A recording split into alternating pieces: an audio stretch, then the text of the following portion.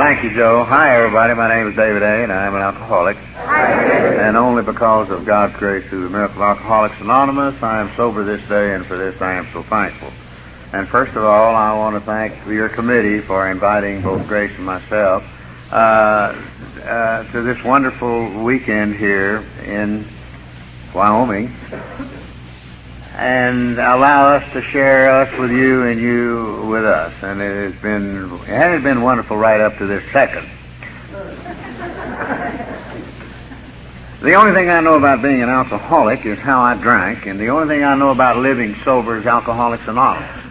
And since April the 20th of 1967, I have not found any reason whatever to leave Alcoholics Anonymous, to find an easier way to live sober, a more sociably acceptable way to live sober, a more fun way to live sober, nor a more desirable way to live sober. Thank God I haven't had to go to one of those action-reaction courses, Concentration Movement, Related Disorders Institute, Hang in There Till Your Drawers Fall Off, Baby, Sexual Dysfunction Seminars. If you get as old as I am and stay sober as long as I have, you don't need a sexual dysfunction seminar. You need a memory course. And the only way I know how to make an AA talk is that our stories disclose in a general way what we used to be like, what happened, and what we are like now. It was on the last Sunday in August of 1950, over 35 years ago, that a group of fine, sober members of Alcoholics Anonymous invited me to an open meeting at the Suburban Group in Dallas, Texas. The Wednesday before that Sunday, I stumbled into one of Dallas, Texas's more affluent barbershops, and I sat down at this manicurist table. Now, I was more at myself that morning. Now, being more at myself in those days meant that I was drinking. I wasn't too drunk. I could sit in a chair for about 10 minutes without falling out of it. I could navigate to and from the men's room and go out and get me another bottle of whiskey. I sat down, and this gal looked at me, and she said, "David," and right there and then I should have known something's wrong. She didn't call me doctor. She said, "David, I belong to a deal called Alcoholics Anonymous, and I have not had a drink of alcohol in a year." And I looked at Edith, and I said, "You're a liar. Nobody stays sober a year, maybe a day, maybe 2 days, maybe 3 days, but certainly not a year." Now, Edith looked like a drunk ought to look like, you know. Sort of female-looking Joe over here, you know. Built like him, too. Her face wasn't real pretty. It looked like a truck had run over it and then backed over it to see if it done a good job, you know. She had big bug eyes and gaps in her teeth, and God bless her, she'd been hit in the face so many times and fallen on her face so many times drunk, and her nose had been broken so many times, sort of laid on the left side of her face. And this is back in the days before the gals used to wear pantyhose, they used to wear garter belts. And when she was drinking, hers always trailed behind her uniform. She'd trip and fall and drop all that manicure bottles. And back in those days, the ladies used to wear, you know, hose with the seams up the back. You'd always tell when Edith was drunk. The seams was in the front, and the front was in the back. Now, really, the best way I can describe Edith's looks as a drunk, in our part of the country, if your car is caught out in a hailstorm and is pretty badly beaten up, right when you get your insurance check, if you have insurance, some wise buzzard says, "Don't get it fixed. Let it sit out in the hot sun for about 3 or 4 weeks and all the dents will pop back out." Her dents never popped back out. But God, she was a great gal, you know. But and I'd been in that barbershop on infrequent occasions, and sometimes not as drunk as I was that morning, sometimes drunker, but always drinking. But when she told me she hadn't had a drink in a year and she's a bad drunk, that got my attention. And I started noticing her, and I noticed she changed. I noticed the first change when she started to give me my manicure that morning. She was buffing my nails instead of my knuckles as she used to. And I looked up at her face, and her lipstick was on her lips and not her eyebrows. And I sniffed her, and she didn't smell halfway between an Avon woman and a whiskey bottle. But more important, she stayed there. She didn't grab her purse and say, "Now, I'll be back in 10 minutes," and show up 4 months later, you know. But I noticed the change, and the change was in her eyes. In Alcoholics Anonymous, we have 2 kinds of eyes. We have those sad, sick eyes. And then we have those happy, dancing, laughing, sparkling, sober eyes. And then we got another kind of eyes, them glassy eyes. They'll get up behind one of these things and say, I haven't had a drink, and then fall over. But her eyes were jumping, and they were laughing, and they were sparkling, and she looked like she was having a lot of fun living sober. And then she introduced me to another gal, a manicurist in the same shop by the name of Moena. And she says, now Moena here is my sponsor, and she has 15 months sober in this deal called Alcoholics Anonymous. And I had drunk far more whiskey with Moena than I ever had with Edith. And I looked at Moena and I said, Moena, you're a bigger liar than Edith. We had a drink not, and she says, no, David, I have not had a drink of alcohol with you or anyone else or myself in 15 continuous months. Edith has not had a drink of alcohol in 12 continuous months. And we have an open meeting this Sunday, and it's open to the public to come. It's an open AA meeting of our group. So the public can come and see how an alcoholic can recover in Alcoholics Anonymous, and what Alcoholics Anonymous is and what Alcoholics Anonymous is not. And believe it or not, the greatest challenge that we have in the entire world of Alcoholics Anonymous right this second, that there are hundreds and hundreds of thousands of members of Alcoholics Anonymous right now who do not or even have an inkling of what Alcoholics Anonymous is not. That we are not all things for all people. This is where our strength has, is, and will always lie. Our singleness of purpose, carrying the message to the alcoholic who still suffers.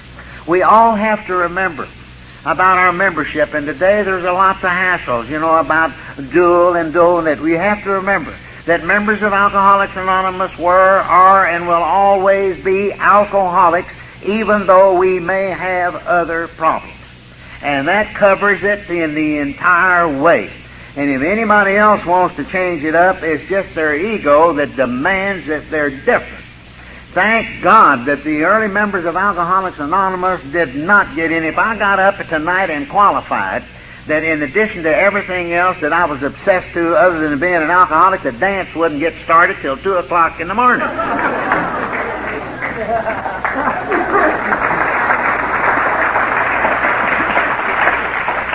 But I had many, many years to go before I was to realize this. I certainly did. And she said now, and when she said, we want you and your wife to come to that open AA meeting, and she says that only members of Alcoholics Anonymous will participate in the meeting. And she says, although we do not give any medals or honors or awards for our sobriety in Alcoholics Anonymous, it has nothing to do with AA, has nothing to do with the meeting. After the meeting is totally over with, then they have a sort of a social, and they have cake and punch and ice cream and coffee and tea for those who have 1 or more years of continued sobriety. And as I said before, she said that we would like for you and your wife to come to that AA meeting and stay for that social function or birthday party afterwards. And I thought that the only reason that people such as you would invite someone such as me to come to one of your AA meetings or your AA functions is that you needed to have some good-looking, outstanding, and successful professional man come and upgrade you lepers in the community. And I was glad to come help you. So I went home and I told my wife, Grace, and God, she was thrilled, because people had long since quit asking us to come around. My wife, Grace, used to ask me, why isn't it we're not asked to the outdoor barbecue, square dances, round dances, swimming pool parties, nightclub suppers, 42, 84 parties, card parties, pin the tail on the donkey, whatever drunks do on Saturday night. And I said, it's you. I said, every time we're asked to go out on Saturday night, you start on me on the Monday before. You start screaming, you're not going to drink, you're not going to get drunk, are you? And then you wake me up out of a sound sleep, 5 o'clock the next morning screaming, did you hear what I said? And then you keep it up Tuesday night, Wednesday night, Thursday night. And what a tremendous price society's had to pay. Those who love us, those who hate us, those who don't even care we exist on this earth. What a tremendous price those people have had to pay to find out that the more you scream at a drunk about his drinking, the more we're going to drink. I says, and furthermore, when we get to where we're supposed to get to, before I can even park the car, you're out of the car. You run in, you grab the hostess. You chase them out of the kitchen, through the den, the backyard, and the alleys, and the neighborhood, and the bushes, screaming, don't you give him a drink. Oh, woman, you're sick. That's what's wrong with you. But through tear-filled eyes, she said, "We going to meeting?" And I said, "Yes." And so that Sunday morning, I got up at 5:30 in the morning to get ready to go to an AA meeting 5:30 that afternoon. Well, now, what does a good, self-respectful drinking drunk do when he gets up 5:30 on Sunday morning? Drinks whiskey, that's what he does. Let's face it, it's very simple. Golfers golf, fishermen fish, drunks drink. There's no big mystery. I started sucking on a brand new bottle of whiskey. You know how it is when you take that first drink? That gets your breathing started. Then that second drink regulates your breathing. Then that third drink goes down to both heels and just sets you there. Now you're ready to do some real drinking, aren't you? And I'm drinking and I'm looking up at the birds and the bees and the trees, and I'm hearing the neighbors screaming, "Johnny, get dressed, we'll be late for church." And I said, "Oh, them sick folks. They don't know what living really is." Then I started doing my meditating and praying. Now, we hear it in and out of Alcoholics Anonymous all the time that due to the innate nature of our spiritual illness, our selfishness and our self-centeredness, that we care very little for God and prayer and meditation. I disagree with you, because I used to thank God for the grain. I thank God for the farmers that harvested the grain. I thank God for the distillers that made that grain and that wonderful elixir called alcohol. We hear it in and out of Alcoholics Anonymous all the time that due to the, once again, our spiritual illness, our vanity, our pride, our ego, that we care very little for the common welfare of our fellow man. I disagree with you, because I used to ask God on a continuing basis to show a special love and kindness and concern for those people who thought that drinking alcohol was sinful. I said, "God, if they could just learn how to control it and enjoy it like I was doing, that they would find out that right after breathing in and out, it's the greatest gift man's been ever given." Amen. Took another drink. I drank about a half-fifth of that whiskey and put the other half-fifth in the trunk of my car, because I knew at that time that I was going to be required to have another drink of alcohol, not knowing the exact reason until I came to Alcoholics Anonymous. And I'm one of these that firmly believes that if and when an alcoholic comes to us, that until and unless that alcoholic is willing to find out what's wrong with that alcoholic will never be able to find out what can get right with that alcoholic. And I went in and I bathed and I shaved and I put on everything rich and nice looking to impress those sick people in Alcoholics Anonymous. Put on a beautiful brand new tailor-made suit, white on white monogram shirt, monogram handkerchief, monogram tie, monogram drawers. Put on my diamond ring, my diamond watch, and the trademark of every good, self-respectful, high-rolling drinking drunk. A brand new pair of custom-made alligator shoes. I look just like a used car salesman. And at 10:30 in the morning, I'm out in my long Roadmaster Buick honking the horn.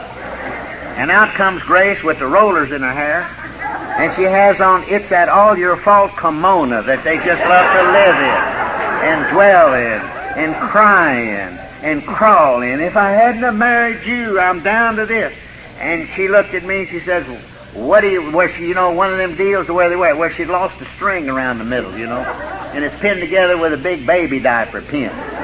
And she's pulled all the threading and the padding and the fuzzings and the buttons off the front, and the front's just covered with tear stains and cigarette burns. And she looks at me and she says, "What do you want, drunk?" Meanwhile, all the neighbors had gathered out. And her side is lined up over here, and my side is lined up over here. And I can still hear the fine ladies of the neighborhood saying, "Isn't it a shame that such a beautiful and fine lady and the mother of two beautiful little boys married to such a sorry, no-good drunk like him?" And my bunch over here hollered out, "Let her have it, David, let her have it." And that used to be the weekend entertainment in every neighborhood we lived in. We moved 24 times before we come to Alcoholics Anonymous. Sometimes at midnight, sometimes at high noon, and sometimes at daybreak, sometimes ahead of the sheriff, sometimes with the sheriff, sometimes behind the sheriff, just kept moving. And I said, "Let's go to the meeting." And she said, "Doesn't get started for 7 more hours, drunk." And with that, she turned on her heels and went in the house. And that started 7 tough hours, because I violated a very serious code in my drinking. Here it was Sunday, and I living in dry country, and I'm starting on the only bottle of whiskey I had. I drunk half of it, knew I was going to have me a drink later on. But I was one of those kind that once I started drinking, I just rolled her all the way. One of the biggest problems I had before I come to Alcoholics Anonymous, or really not before I come to Alcoholics Anonymous, those days people used to pull me off my drunks green. I wasn't through drinking. And I'd cry, and I'd lower my head, and I'd paw my foot like a wild bull, and, and make promises, and that's okay, we believe you. And off I'd flee and continue to drink, because I was a disappearing kind of drunk. Not on purpose. I'd start to roll one of them good drunks. I'm talking about 3, 6, 9, 10 months a year. There ain't no sense in drinking for 4 minutes and quitting, And, God, that just gets your whistle wet. And, and I'd end up with places and people and things, not knowing how I got there, not on purpose. I remember one time I was gone 9 months. Nobody knew where I was. My mother, my father, Grace, my children, my patients, my enemies, my friends. Nobody knew where I was. I come running in the house with the same clothes on I'd been in, I guess, about 2 months. And I come in and I run in. I ask my wife this brilliant question: did anybody call? And that does not make for good marriage relationships, I'll tell you. And so I just found me and then furthermore, my ego demanded that I take my wife to that AA meeting, and I'll tell you the reason. Just in case it's those 2 ladies who said they were alcoholics. And they invited us to come to where there's going to be a group of people who say they may be alcoholics. If those people who said they were alcoholic and sober even suspicion that I might have a small little minor problem with alcohol, I wanted to bring them the reason and show them the reason, and that's my wife. And I knew that if I go to the bootlegger or call a cab, ever run off somewhere, that I'd blow the deal. And them drunks would be on my heel of my shoe just like gum on the heel of the shoe. You see, when I got out of the service in 1947, the first time, those drunks in Alcoholics Anonymous, they tried to net me. They tried to net me in 1948. They tried to net me in 1949. They tried to net me the early part of 50. And finally, in August of 50, they thought they set the trap. And so I knew I blew the deal, so I just found enough to nurse me along. And finally, at 4:30, I honked the horn, here she came, and off we went. And we walked on into this meeting place, and there must have been about 80 members of Alcoholics Anonymous, and their wives and their kid and their poodle or two jumping up and down, and everybody smoking cigarettes and hugging and kissing and grinning and laughing and jumping. And I looked around at those idiots, and I says, by God, if they're alcoholics and they ain't drinking, they on dope. And then I looked around, and I saw all them signs, and I says, my God, I'm in a kindergarten. And then I saw, but for the grace of God, and my head ducked. Because I knew at that time that I was not living according to the dictates of God's will for a human being. And I'm one of these that firmly believes that if and when an alcoholic comes to us, even though many of us come to Alcoholics Anonymous without a full string of lights, that after we get physically separated from alcohol, and we get just a little physically comfortable, that deep down inside, every one of us know this. If this be not the case, then Alcoholics Anonymous would not be the finest, the most precious, the most comfortable, the most desirable recovery program and fellowship for an alcoholic that the world has seen, is seeing, or ever will see. Because Alcoholics Anonymous does something that organized, formalized religion has not been able to do, is not able to do, will never be able to do. Psychiatry has not, is not, cannot. Medicine has not, is not, cannot. Social agencies, government has not, is not, cannot. Alcoholics Anonymous reaches down into the depths, the very depths of a human being. This little thing that comes with each and every one of us when we're born, and this little thing that after we get comfortable that says deep from within, says, thank you, little alcoholic, for not taking a drink of alcohol today. Thank you, little alcoholic, for finding a way to have a reasonable good night's sleep. But more important, thank you, little alcoholic, for finding a group of people who love you no matter what you have done, what you are doing, or what you ever will do. And this is where the great power of our society lies. The freedom of to come from the inside outward. The freedom to be a part of society, the freedom to be a part of the human race that came with every one of us when we were born. God-given. And in Alcoholics Anonymous, we just renew that contract.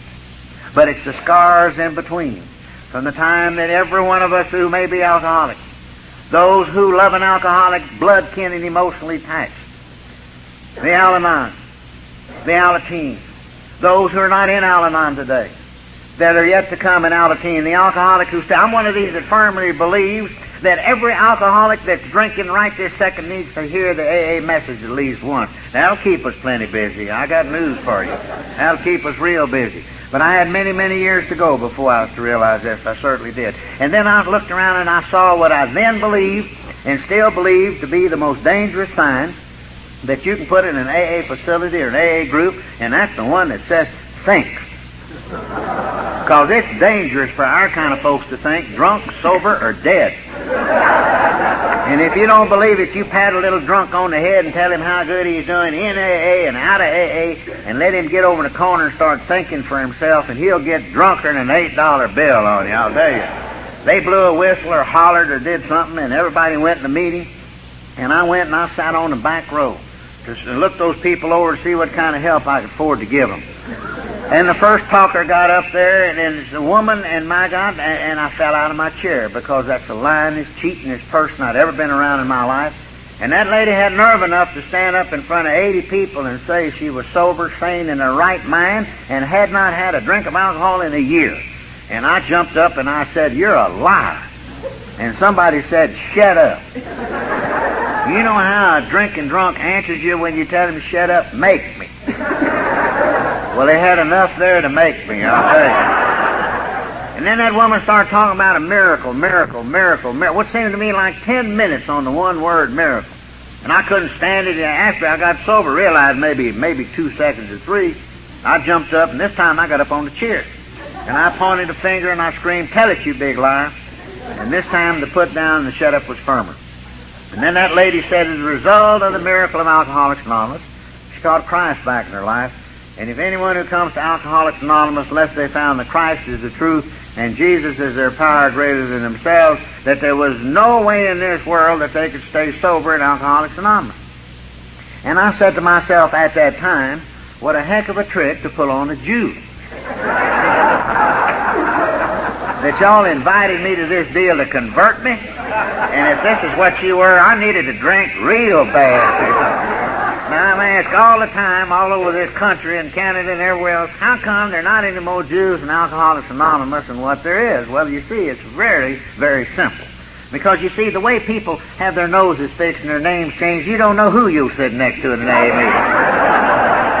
But my mind closed, and I didn't hear anything else that was said at that meeting, because I violated a very serious code in my drinking and my living and my existence. Because I started drinking with, working with, get drunk with, fighting with, cheating with, the black and the white wino, which was then Skid Row, is Skid Row today, and I guess it'll always be Skid Row in Dallas, Texas. And I've lived on 3 Skid Rows in my lifetime, one for over 6 years and one for over 4 years, but the last one for 14 months was the toughest. And I'm not going to stand up here and share life on Skid Row with you, but the Skid Row that I lived on, there's no night and there's no day. There's no sky, there's no moon, there are no stars, there's no sun, there are no clouds. There are no seconds, minutes, hours, days, weeks, months, years. There's total inner and outer blackness and darkness. And the best way I can describe that kind of an existence is just bodies and feet. And you don't care if you live, you don't care if you die, you don't care if you bathe, you don't care if you don't bathe, you don't care if you work, you don't care if you don't work. You don't care if you sleep, you don't care if you stay awake, you don't care if you change clothes, you don't care if you change clothes, you just don't care. Now, an alcoholic cannot stay on Skid Row. An alcoholic has got to get off of Skid Row. Because an alcoholic will lie about his drinking. He'll lie, he won't share his bottle, and if you lie about your drinking and you don't share your bottle down on the road, you're not long for this earth, I don't mind telling you. And I did not have to be down there, because I came from one of the finest homes that God ever put on this earth. As a son, I was blessed with the most beautiful mother and father that any son could wish for, hope for, desire for. a mother and father who dedicated their lives to give to the two sons that were born to that marriage everything that was denied them when they were growing up. And I being the oldest, and if one of the sons is going to be an alcoholic, I don't know of a better deal when you've got a mother and father that's willing to go to any length to keep you from hurting and keep you from suffering and keep you from ruining the so-called, quote, family image. 14 and a half years before I got sober. And the religion my mother and father were born in, lived in, died in, very devout. They lit the candles of the dead and said the prayers of the dead for 7 consecutive days. And on the 8th day, their son was no longer alive. He was dead, as far as they were concerned. And that's the greatest thing that they could have done for them. That was total relief. And after I got sober, and I wrote my 4-step inventory, and I'm writing about my resentment and my hate against my mother and father for the way they treated me in respect to my brother. And then I stopped and realized that up until the time my mother and father prayed me dead, they were the worst parents that I could have ever possibly had, because they never allowed me to fall. They broke every fall. Thank God they did. They found some relief, and they found some relief.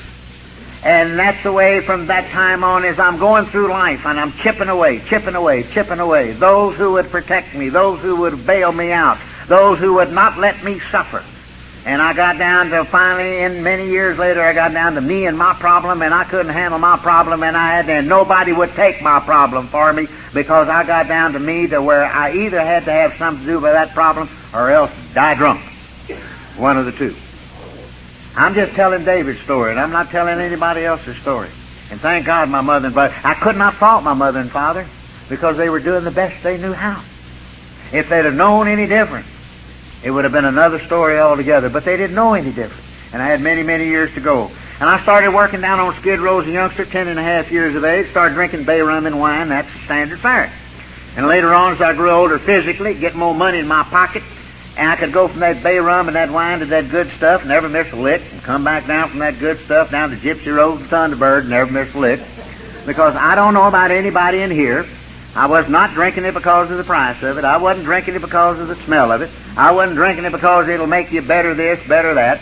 I was drinking it because I liked what it did to me and with me and for me when it got in and down and through me, and I liked what it allowed me to do to and with you or against you when it got in and down and through me. And little did I realize that the first drink of alcohol I took, it affected my head. It says, David, every chance you're going to get, you're going to take a drink of alcohol to reproduce that initial effect. And I didn't know this. I learned a lot of other skinny things down on Skid Row. Never get your back up against a wall that didn't have a back door or didn't have a window that you could jump out of. If you drank that wine like I did, you'd understand that. If you smoke or eat anything, keep both hands free so you can hit and run. I've always been 5'6". I was born 5'6". And I'd drink that juice and I'd be 7 foot tall. I've had thousands of fights, never won a one. My nose has been where my navel is, my navel's been where my rider. I've been all rearranged. When I was 14, 15, 16 years of age, run off and joined Ringling Brothers and Barnum Bailey Circus. And back in those days, the Ringling Show was the finest and the largest and the best under canvas in this whole world. Oh, God, and they'd come to a town like, you know, St. Louis and Kansas City and Louisville, Kentucky and Atlanta, Georgia and Richmond, Virginia, and the animals would drag the wagons through the town in the Calliope, and they had the finest Wild West show you ever had. I never will forget, and when I would, now this will date me, but there's some in here that may have heard about it, and they had the most wonderful cowboy in the world called Tom Mix. And that beautiful horse that he used to ride, boy. And then they had old Hoot Gibson with them old spike heel cowboy boots. Them days they wore boots you could put into a stirrup, not on a gas pedal, you know. And God, and Bob Steele, that little monkey, and they'd do all that bareback riding and side riding and shooting and all that kind of stuff, and the Indians would come out, and that would be heaven, and all the clowns and everything would be heaven for a youngster and teenager, but not me. I went because you could drink and because you could fight. And I look around here and I don't see any circus-looking drinkers. And I learned the most beautiful concoction drink in the circus that's ever been devised by a man called Green Lizard, circus style. Tremendous drink. elixir of sodium bromide, and Lucky Tiger hair tonic. And you know, I used to drink that stuff, and I'd see Bambi and those animals long before Walt Disney ever put them on screen. But I'm trying to live 3 codes of living. I'm trying to live the code of living that society was demanding I live, to go to school and become a useful human being and become of use to my fellow man and my community and not end up in jails and Goonie Roost and all them other places. And then I was trying to live the code of living my mother and father wanted me to live because they had all the money. And if you had already been all the trouble I had been in, was in, and getting ready to get into, it takes a lot of money to get you out so you can get back in it again.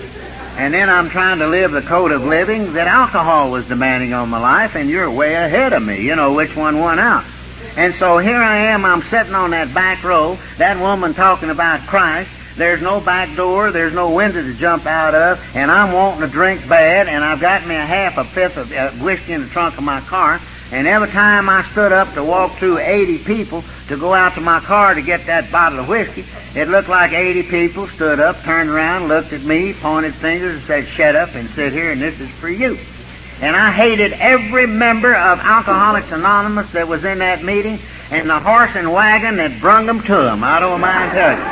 And I made a deal right there with those people in Alcoholics Anonymous that unless they were going to pour me a drink of whiskey right there and then in that meeting, or let me go out to my car and take a drink and come back into the meeting, that I was not going to listen to anything that those people had to say. And that deal darn near killed me. And it wasn't until I come to Alcoholics Anonymous 17 years later, and I pray one day at a time, stay sober one day at a time, and they shoved a book in my hand called Alcoholics Anonymous. May I remind every member of Alcoholics Anonymous in this meeting right this second, every member of Al-Anon, Alateen, and if there's anyone here who is our friends and are not members of any of the fellowships, that it is the only book in print with the 2 words Alcoholics Anonymous on it. There's not another book like it, greater than, more than, less than. If it's not it, it's not it. And I don't know, and you may say, why Al-Anon? If one will read Al-Anon's 5th tradition, which is threefold, the second triad, and we practice the 12 steps of Alcoholics Anonymous. You betcha. There are 52 self-help groups in the world today that are now using the 12 steps adapted for their own use. Because Alcoholics Anonymous does not have a patent nor a lock on God. The traditions are ours. But there is one thing that Alcoholics Anonymous cannot give to anyone else. It's ours, and ours only, and that is our name. Alcoholics Anonymous, and it's a registered trademark. And I don't know about you, but I wonder how many stop and realize that when we say we're members of Alcoholics Anonymous, how many stop and realize when we tell anyone, whether whoever it is, in our groups, out of our groups, anywhere, that we're members of Alcoholics Anonymous, how many stop and realize that when we say that we're the results of what's in that book? Because in the book in its entirety is where the entire recovery program of Alcoholics Anonymous is, not out of context. And I don't know about you, but tonight when I retire, after I take my 10-step inventory of this day, and I turn to the God of my understanding in the 11th step and thank Him for allowing a monkey like me to live this day in spite of me sober this day, I ask myself, what kind of member of Alcoholics Anonymous have I lived this day? Am I one of these who's had a spiritual awakening as a result of these steps? Am I one of these who has gotten into the traditions and the principles and the concepts of Alcoholics Anonymous as a total way to live for a human being? Have I lived this kind of life this day? Am I one of these who knows all the commas and all the phrases and quote the pages and the periods and everything else and look real good on the outside and has got a concrete block in my belly big enough to land a 747? Have I lived this kind of life this day that if anyone knows that I'm a member of Alcoholics Anonymous, any place, anywhere, and I'm asked to share myself at a sick, drinking drunk at the bedside, or even one who is having a pretty tough day living sober this day, have I lived the kind of life that alcoholic that's drinking says, yes, I want to pick up my bed and walk with you? And each night as I take that inventory, I find that I fall far short. And what the true benefits of Alcoholics Anonymous and the blessings that Alcoholics Anonymous can give to any alcoholic, I certainly do. And I'm only talking about David and no one else. I certainly do. And thank God it's that way. That gives me, I know that I'll never reach perfection. Never reach perfection. One day at a time. Just grow and try to grow along spiritual lines. But I still had many, many more years to learn that. I certainly did. And I never will forget when they shoved the book in my hand. They used to call me boy. They said, now boy, you see that paper cover on that book, what does it say? And I said, Alcoholics Anonymous. And they said, and this was the second edition, not the present. And right underneath it used to have the circle and the triangle in the middle of the cover. And it says, you know what that is? And I said, no. He said, that's the logo of Alcoholics Anonymous. That means recovery, unity, and service circumscribed by the globe. The same structure of that little three-legged stool that they go from conference to conference here. And they said, boy, now that's the logo of Alcoholics Anonymous. The logo of Alcoholics Anonymous is not the praying hands, crosses, Bibles, chains, and this and that. It's just simply recovery of the base, unity, service, circumscribed by the whole globe. And then it said, what did it say down at the bottom of that book? I said, it says it's the basic text of recovery. They said, that's it. You start from that. And you start to grow. Then they said, now open up the book and turn the next page. And I did. And that's a fly leaf, and there's nothing on it. It's vacant. And one of them said, what's on there? I said, nothing. And he said, you know why nothing's on there? I said, no, sir. He said, because you don't know nothing. He said, if you knew anything about living sober, you wouldn't need this book. Then he said, turn the next page. And he said, well, I said, it's got the same thing on that page what it's got on the cover. He says, no, it doesn't. He said, that's you. You just look at things. You never really look. You just observe. What does it say down at the bottom? Is it the same song? I said, no, it says AA World Services Incorporated. He says, that's us. That's every member of Alcoholics Anonymous. We own it. It's ours. It's ours. Then he says, turn the next page. And I did. And he said, what year was this book printed? And I told him. He said, now I'm going to give you the keys. And I said, what's that? He said, David, there are hundreds of thousands of alcoholics that come to Alcoholics, such as you, that have tried to change what's in that book. He said, the key is, let what's in that book change you. And he said, now when you start reading that book, don't you open up the end of that book and start reading the story at the end of the book, because you're not the end of your problem. And don't open it up in the middle of the book, start reading the middle of the book, because you're not in the middle of your problem. You start from the front, and you read everything, the appendices, because everything fits in. And so I went, and I thought they were going to give me a test, you know. So I went home and I started reading the book, and I got to the doctor's opinion, and being a part of the medical profession, that interests me greatly.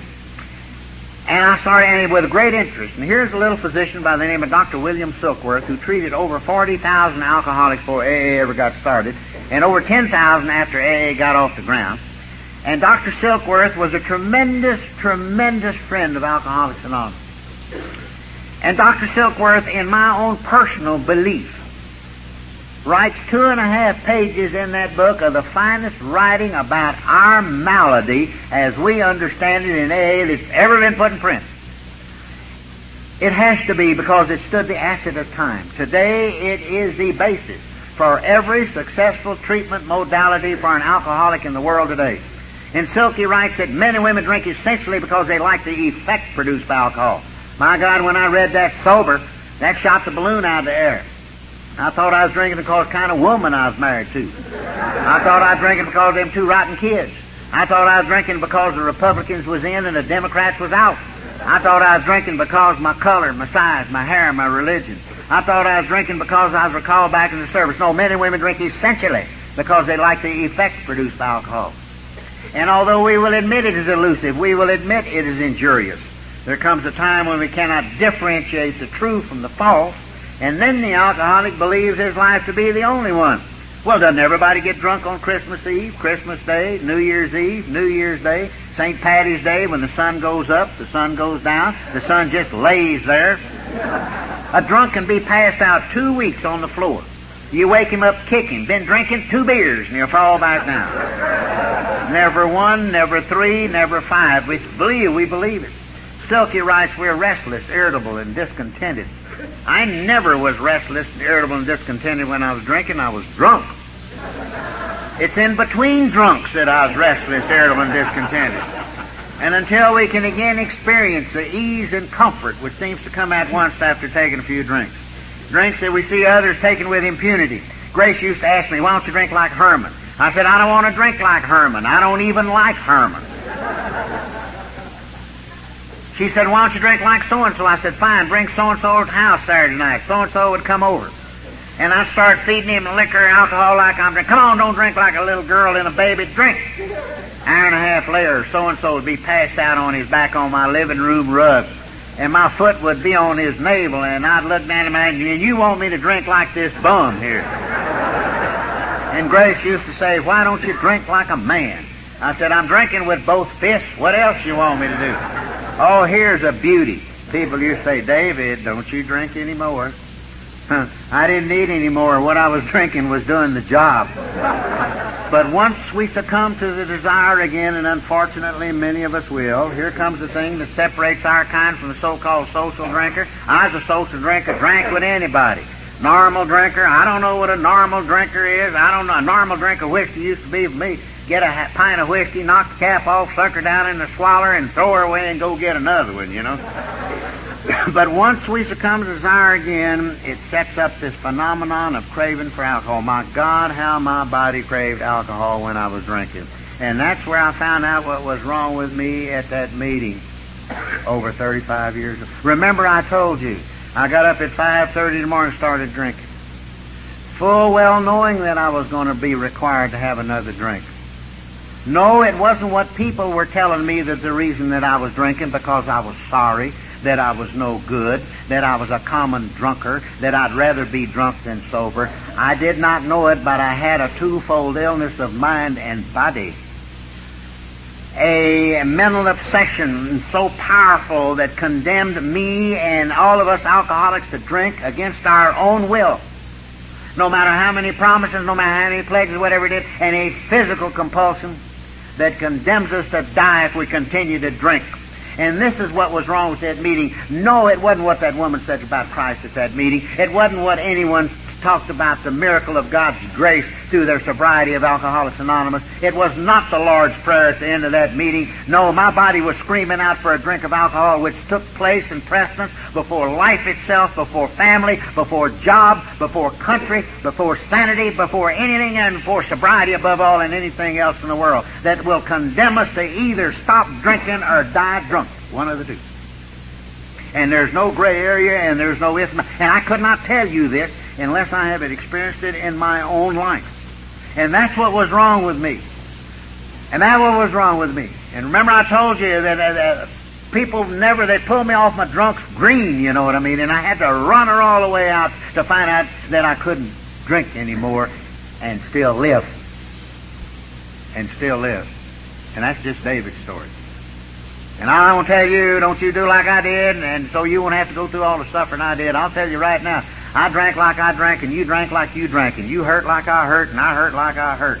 And that's what gets us here, and that's what wants us to stay here. And then as we begin to share the nature of our stories, then we can come to see the nature. I may not have yet lost the power of matter of choice in accepting or rejecting that drink, but I'm certainly headed that way. And it is our responsibility to share this with anyone, anywhere, if and when they ask. But I had many, many years to go before I realized this. I certainly did. And I said it sets up this phenomenon of craving. And then we go through that well-known spree, and we end up remorseful, screaming to anybody to listen to us, we'll never do it again, yet I did it again and again and again and again and again and again. And here's where Dr. Silkworth lays out our recovery program so beautifully and so simply when he says, until such a person experiences an entire psychic change, there is very little hope for his recovery. Well, how in Alcoholics Anonymous do we experience an entire psychic change? As a result of our ideals that are firmly grounded in a power greater than ourselves. And how in Alcoholics Anonymous do we firmly ground our ideals in a power greater than ourselves? Steps 1, 2, 3, 4, 5, 6, 7, 8, 9, 10, 11, 12. And then our two co-founders, Bill and Dr. Bob, knew that we brought about by great strength. Something of not our own doing. Well, and then Dr. Silkworth tells us what will happen to us when such a person has experienced this entire psychic change. A person who is doomed helpless and hopeless and has so many problems they'll never be able to comprehend how they'll ever be able to solve them, can now very easily control their desire for alcohol. The only thing being that they be willing to follow a few simple rules. Well, Dr. Silkworth, being a non-alcoholic, he says rules. Us drunks, we don't like rules. We don't like regulations. We don't like to be told what to, what not to. We just say suggestions. But after you've been in AA a while and sober continuously, them suggestions become rules, you know. Well, after that meeting was over with and everybody goes for their coffee and the cake and the ice cream, not me, I ran through them 80 folks like a tornado. And I got out to the trunk of my car and I got that half-fifth of whiskey out. Now, I don't know about anybody here in this meeting, but I drank that half-fifth down in 2 swallows. Now, that's the way I drank alcohol. I didn't put it in a brandy glass and run around sniff it 4 or 5 hours and burn candles and incense and listen to Lawrence Welch. And I didn't put an inch in a glass and 9 inches of something else and a straw and a fruit and a cherry and suck on it for about 4 hours. To me, that's sick drinking. I drank it and drop it down that hole. You know how it is when you won't drink of alcohol so bad, my God, it's killing you. And you take a drink and it runs down into the Adam's apple and it gets down in your chest well and starts pulsating like arrows. Then it runs down in your tummy and then runs around your navel 9 or 10 times. And then it starts down your right and your left leg, cruising for the 5 toenails on each foot, just like those racers at the Indianapolis Speedway, you know. And it gets down them toenails and makes a U-turn, starts coming back up.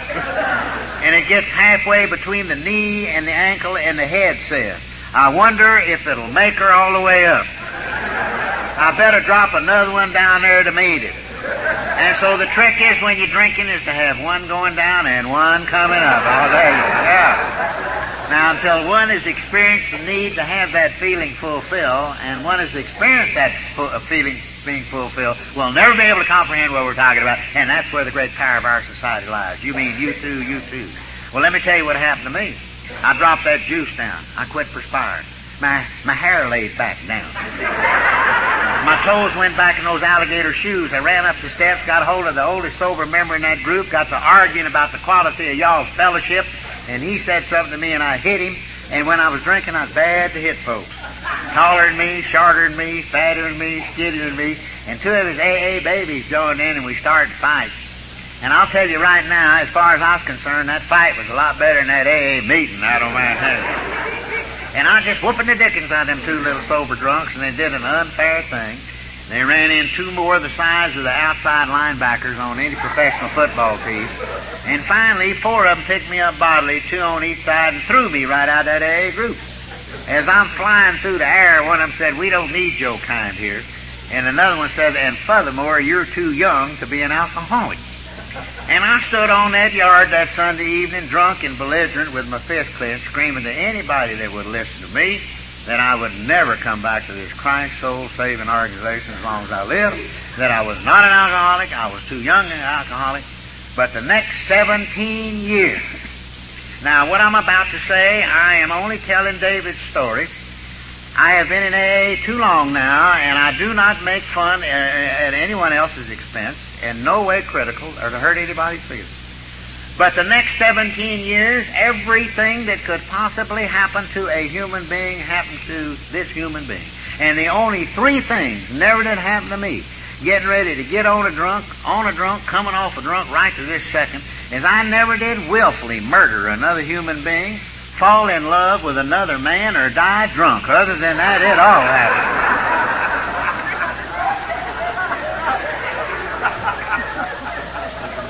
Now, I'd married this wonderful gal, you know, and when we got married, she didn't realize she's married an alcoholic.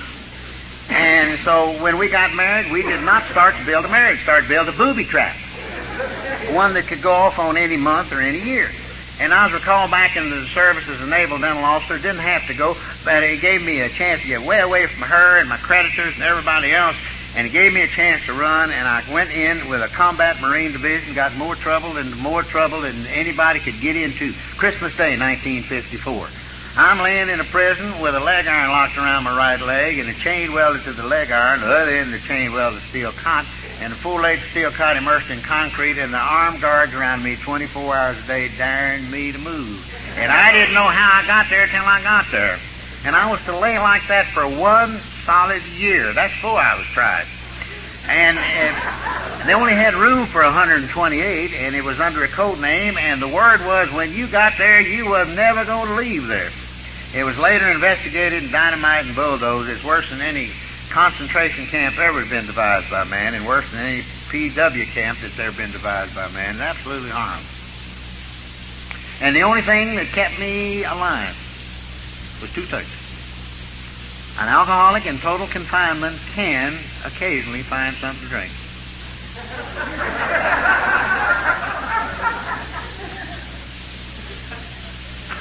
And the next thing was total hate.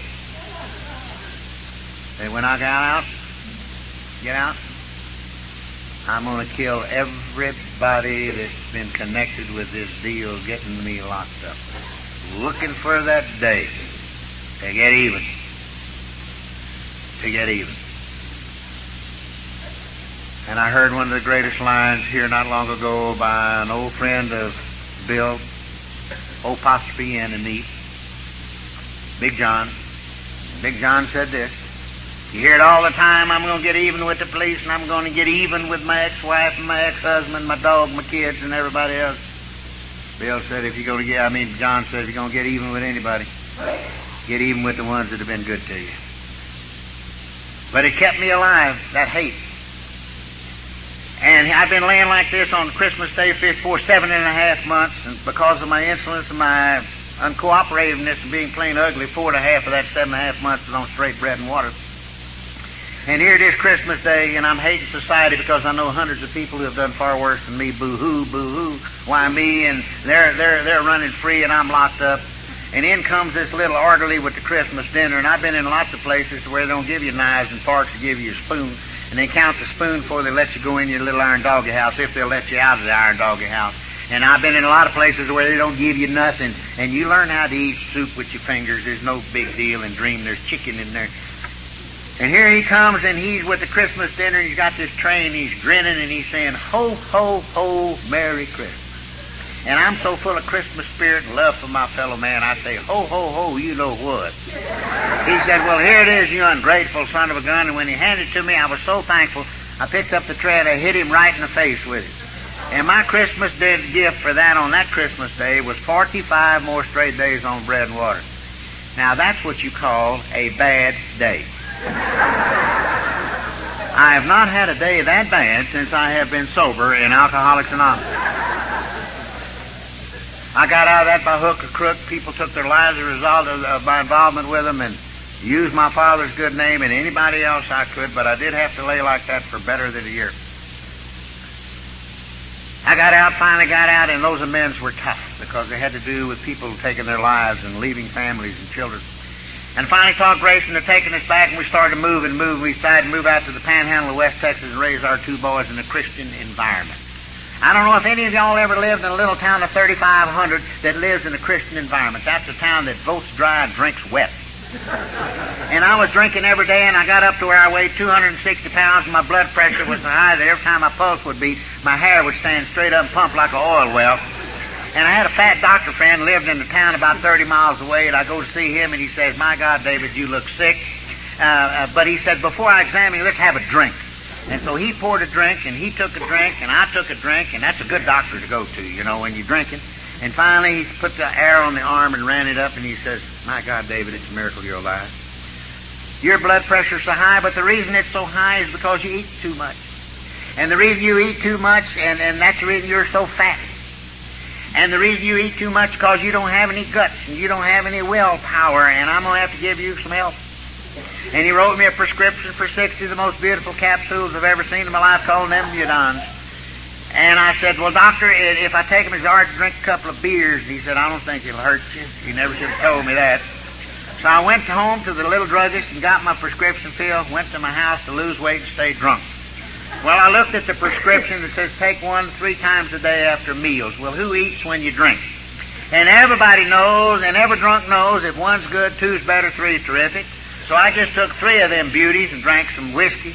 Didn't feel like I was losing any weight. Took 3 more of them, drank some more whiskey. Ran in the bathroom, turned sideways, looked in the mirror. Didn't look like I was losing any weight. Come back out and took a handful of them. And drank some more whiskey. Looked like my stomach's getting bigger. You know, our co-founder, Bill, wrote some very prophetic lines when he said, when a drunk is drinking, it's time out of mind. Time passes so slow when we're drinking. And Bill, the only sad thing I found about Alcoholics Anonymous is time passes so fast sober. Where does it go? And finally, I took all the pills and drank all the whiskey. And the next thing I knew, I was out in my backyard and I was picking peaches off of rose bushes. I don't mind telling you. And they tell me I ran around that little town of 3,500 for 2 days talking in the unknown tongue, you know. And being one of 2 Jewish families in 5 counties around, they gathered everybody in to see and hear the miracle. Because word had spread like wildfire. The Jew had caught the Holy Ghost, you know.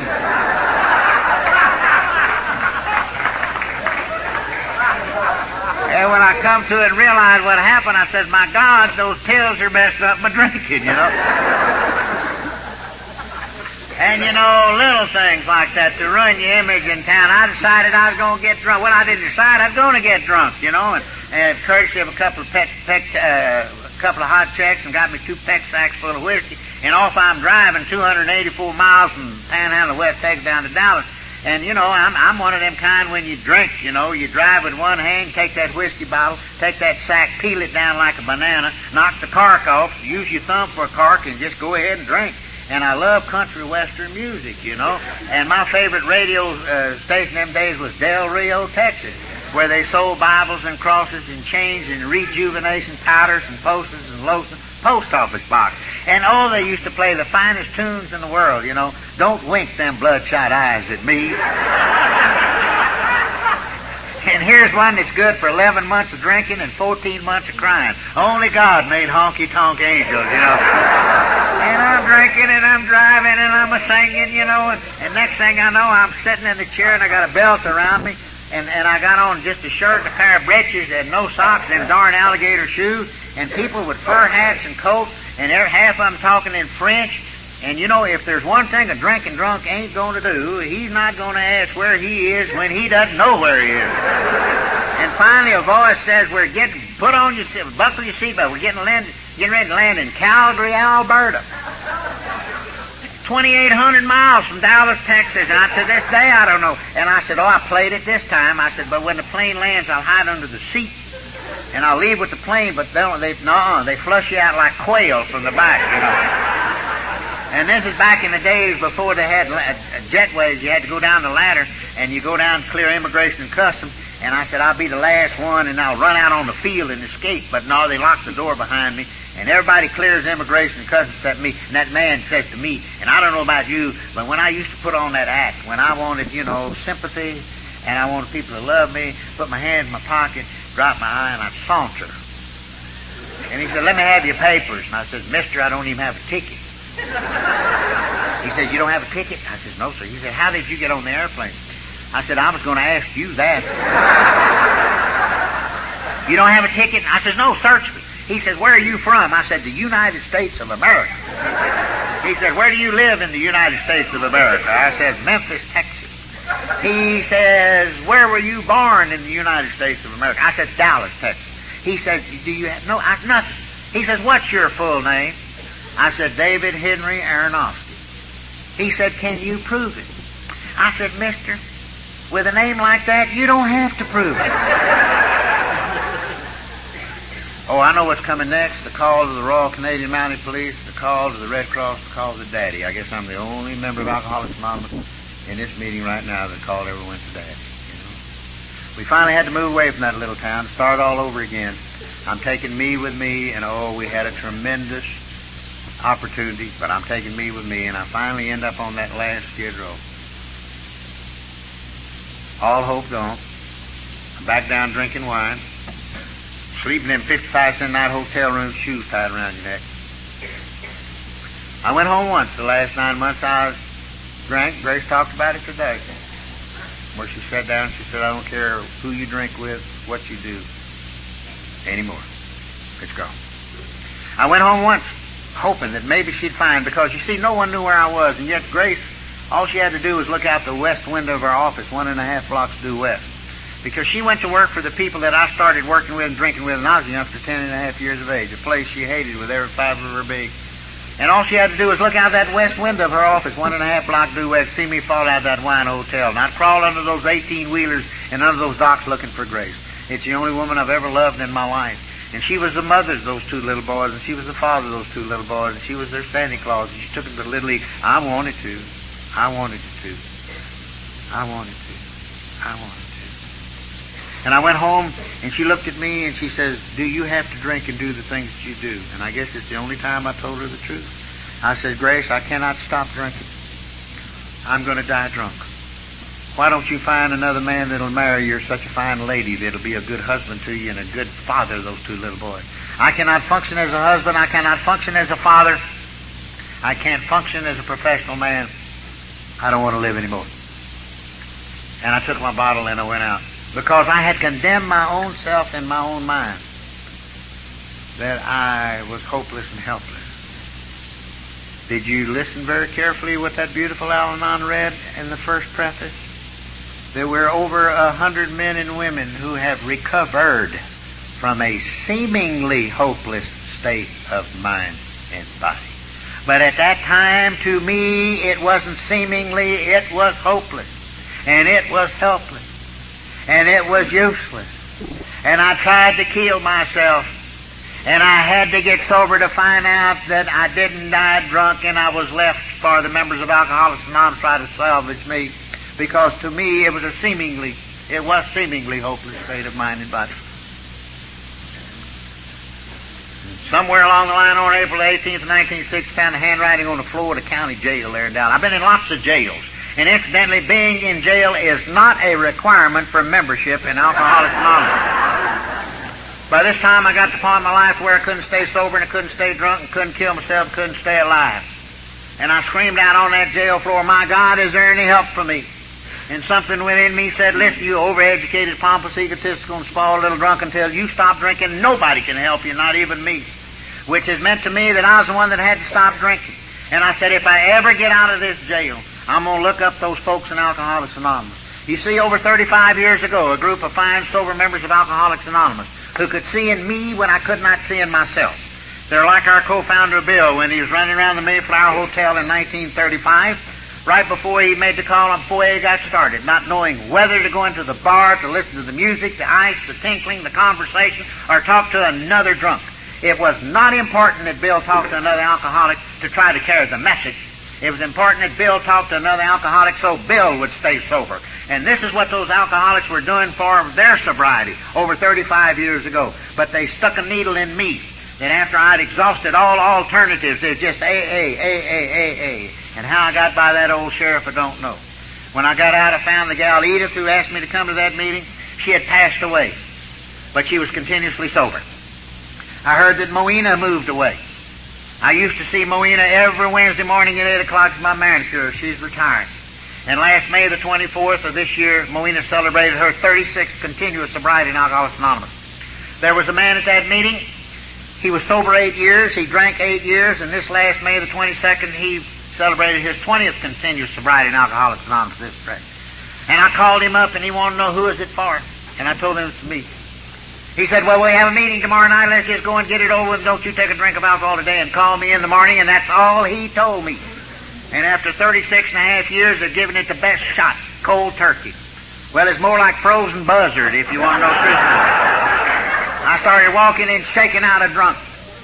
But when I come to the next morning, I was sober, and I didn't have a belly full of tranquilizers, nor I didn't have a prescription for 500 more. And for this, I am so thankful. It's the kind of sobering up you don't hear much in Alcoholics Anonymous anymore.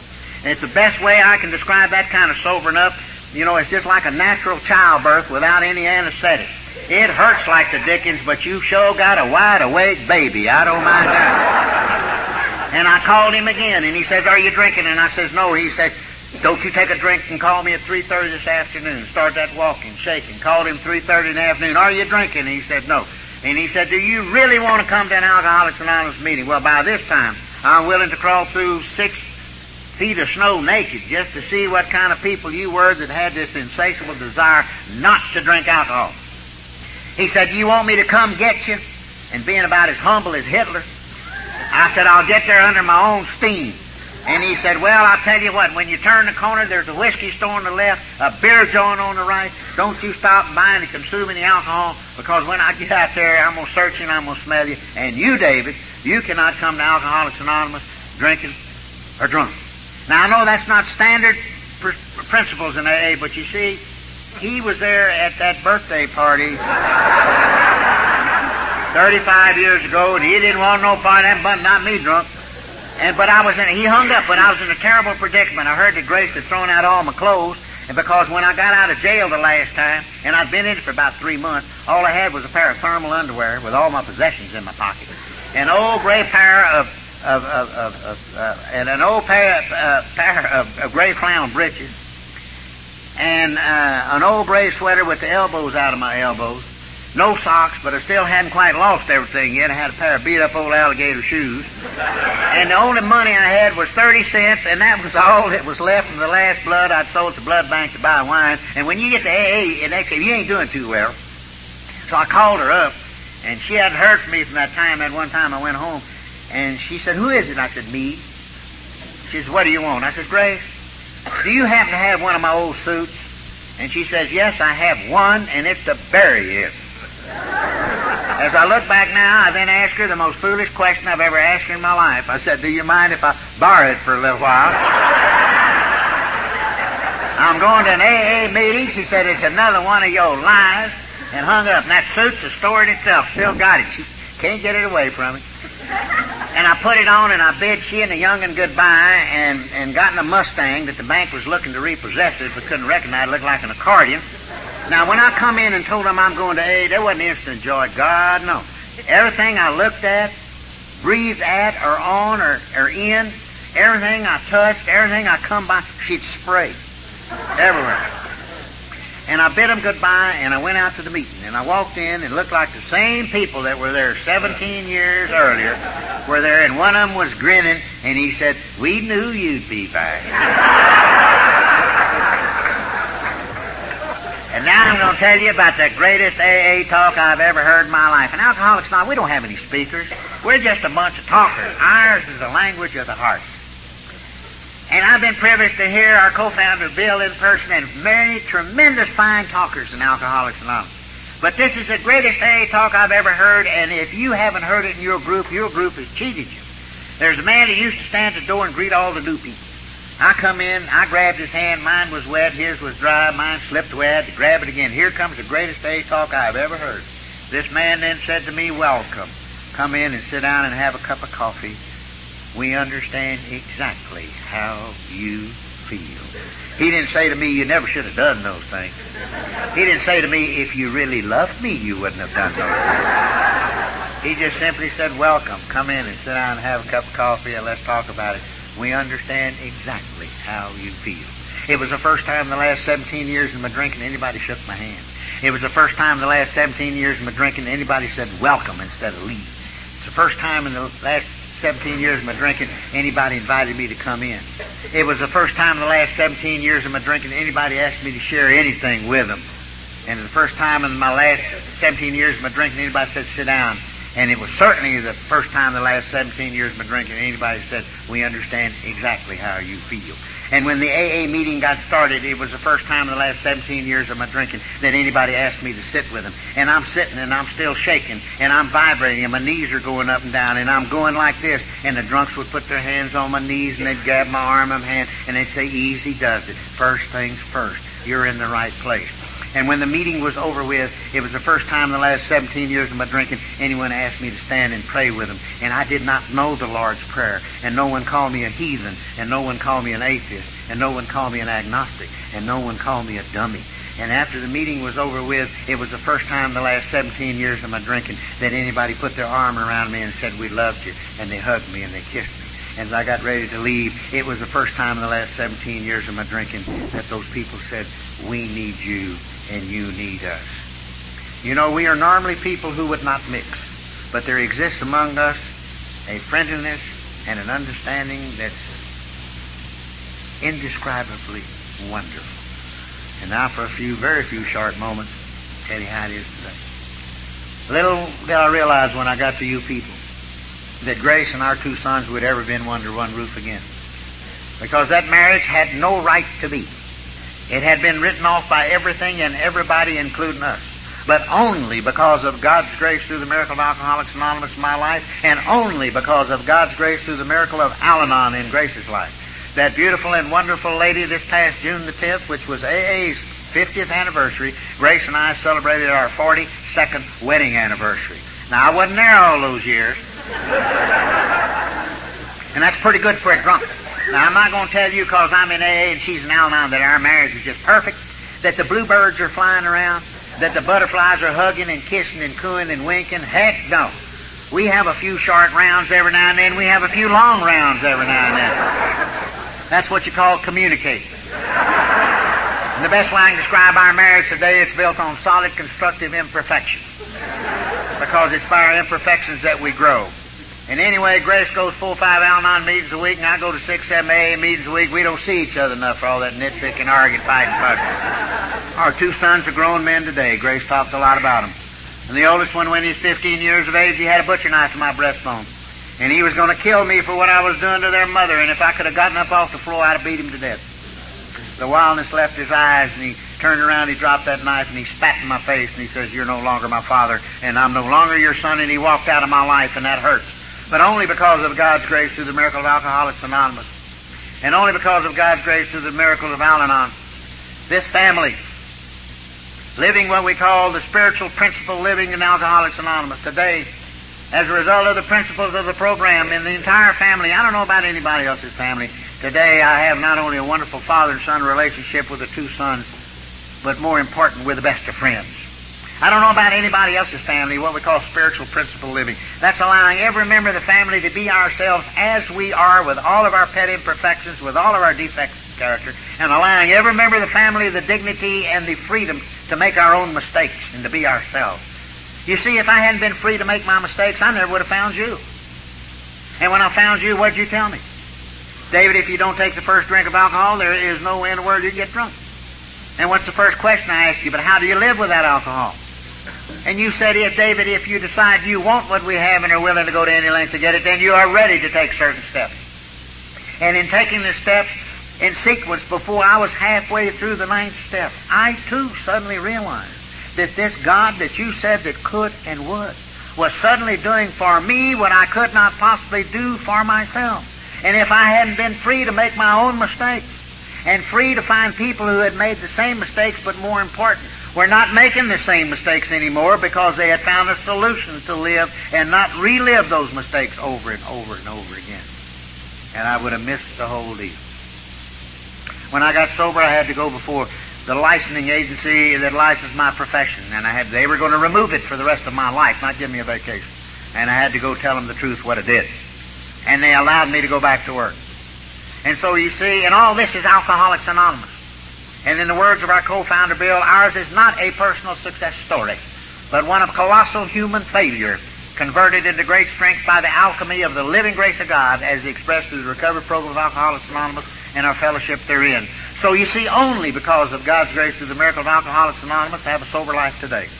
Only because of God's grace through the miracle of the recovery program of Alcoholics Anonymous, I have a God today.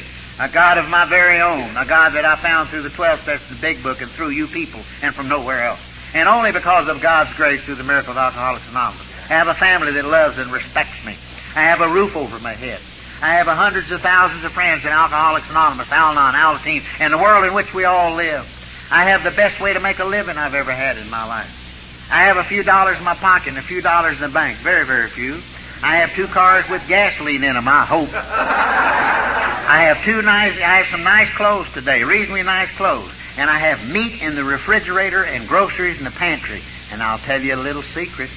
If you want anything any more than that, you're either oversexed or plumb nuts. I'd like to leave you with something.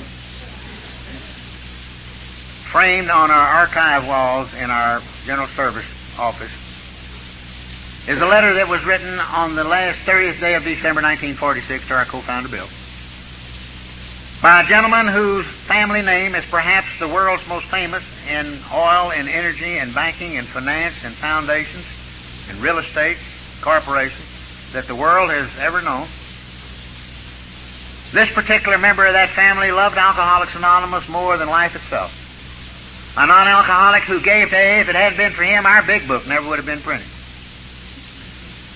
And he wrote a letter thanking Bill for a wartime edition of the Book of Alcoholics Anonymous. Those who have never seen it, they had to cut the size down due to the paper shortage. And the first paragraph has to deal with that, but I'd like to now to tell you what's in the remaining part of the letter.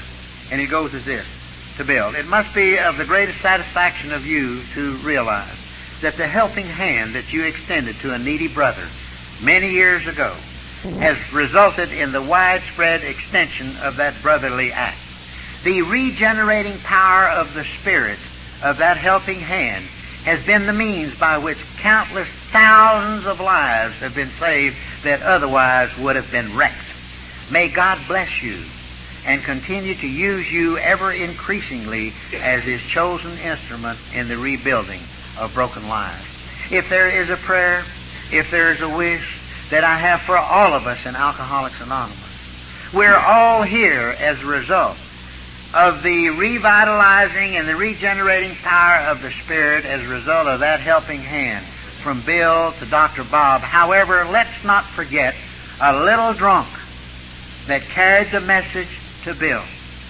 That was Bill's friend and co-sponsor, Ebby Thatcher. Ebby died sober. Ebby carried the message to Bill. That is what's so important, is the message. It's the message. It's the message. We're all here as a result, basically, of Ebby to Bill to Dr. Bob to Bill Dotson, and here we are right now. And as I said, may if I have a wish or a prayer, that we continue to let God bless us and use us ever increasingly as His chosen instrument in the rebuilding of broken lives. And how will He continue to bless us and use us as His chosen? Is to stay sober and help other alcoholics to achieve sobriety. God bless each and every one of you, and I love you so much, and thank you.